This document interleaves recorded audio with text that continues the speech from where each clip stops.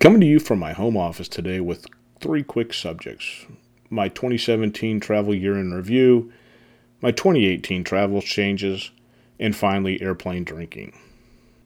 So for me, on December 22nd, travel for the year is done. Short of possibly a last minute trip to Georgia, I'm staying out of the airports, especially in the Orlando area with all the families coming into the Mouse World for the holidays and all the locals trying to get the heck out of here in hopes of seeing some snow.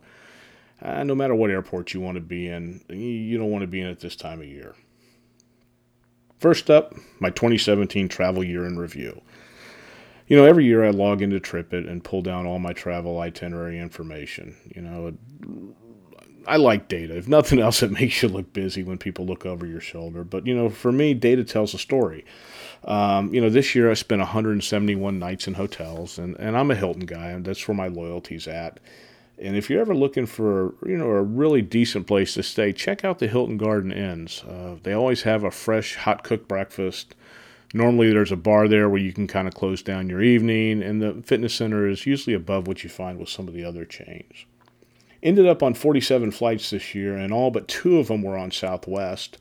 I actually flew American Airlines about a month or 2 ago for the first time in years. I had no status with them, and so I log in and I'm looking for a one-way flight from Baltimore to Charlotte, and I'm scrolling down the page and I see $74. I'm like, hey, we're golden. I was carrying liquid, so I knew I was going to have to check a bag.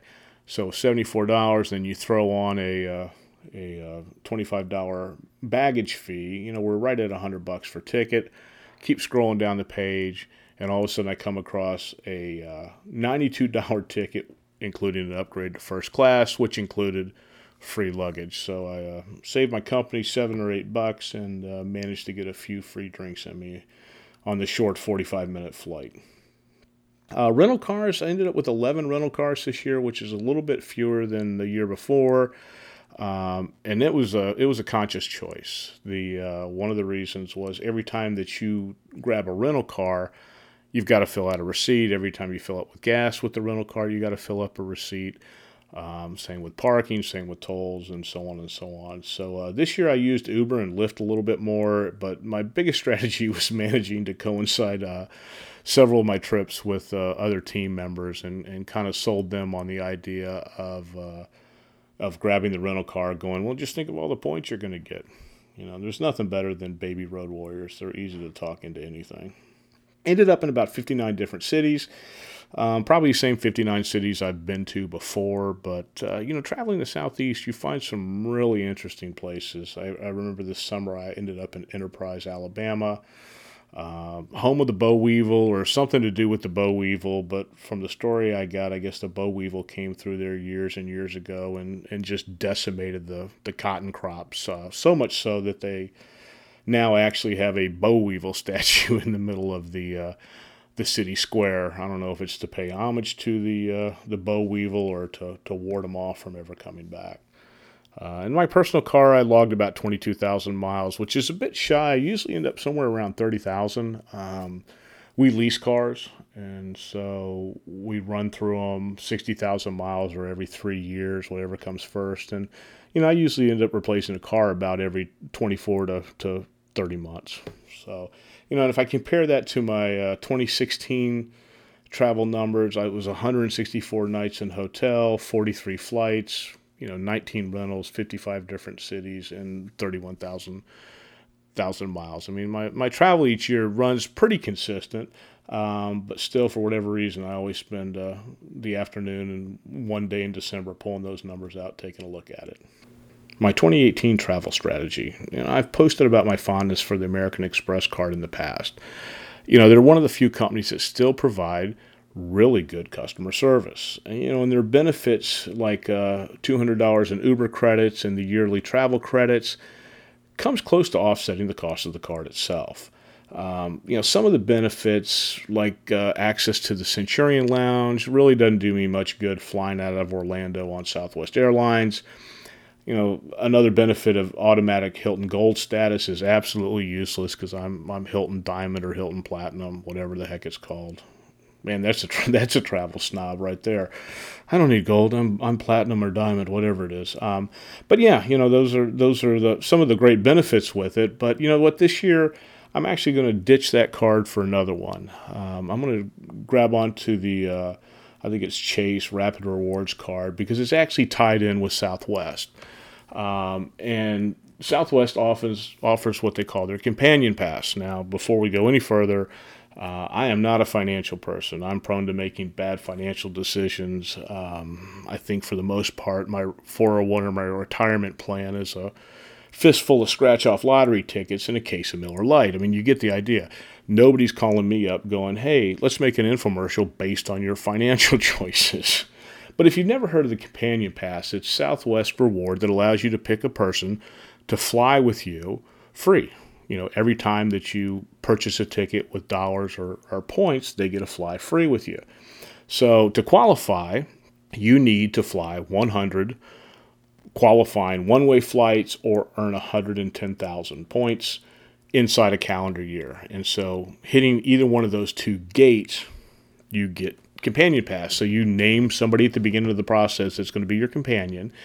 And if you make it in, let's say, June of 2018, they fly free with you for the rest of 2018 and all of the next year. So if you time this right, you can end up getting, somebody to fly with you free for the better part of 18 months.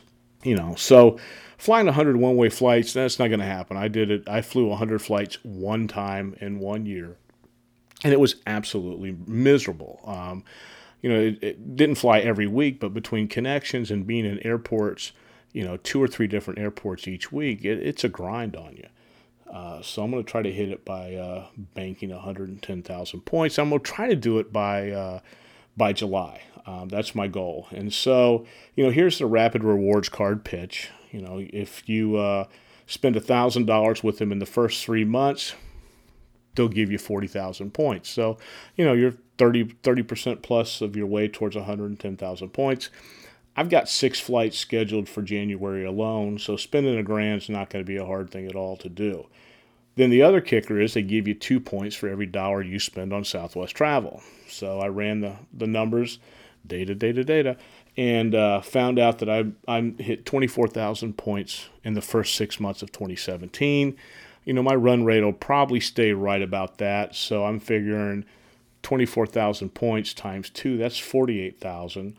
That gives me 88,000 points by June, and that's before I book rental cars, hotels, grocery, dinner, all that good stuff. So I think the remaining 22,000 points shouldn't be that hard. Now, again, my mediocre financial advice here, it is a charge card, and that interest rate, depending, I guess, on your credit score, could be as high as 24%.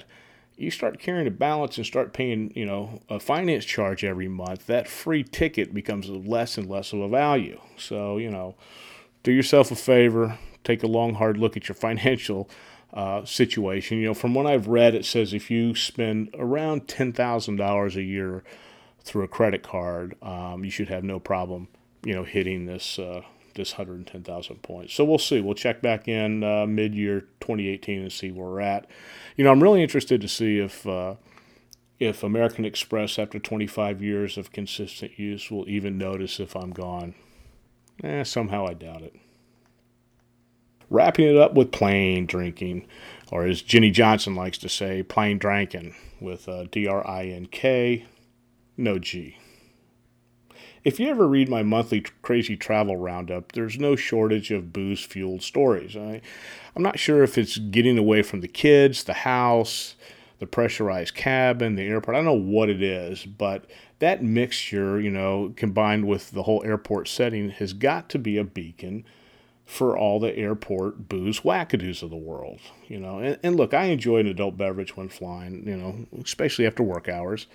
Last week, Jordy served me a wonderful bourbon and ginger ale on my flight from Birmingham back to Orlando.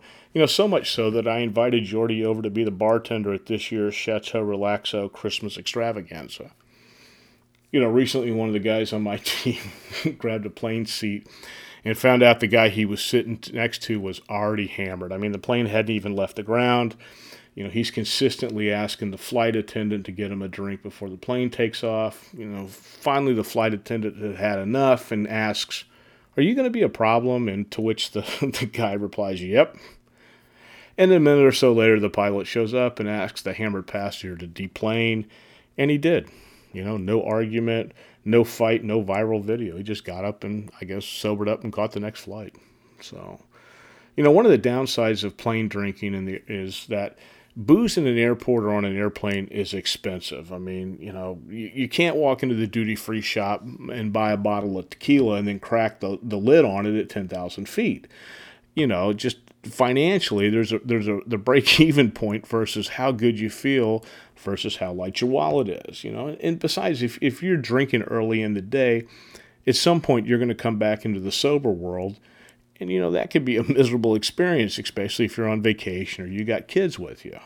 You know, and of course the other issue is eventually you're going to have to get off the plane and get home from the airport or wherever you're going to. So unless you've got a loved one picking you up or you're going to use a rideshare service, you're going to be getting in a rental car or your own personal car.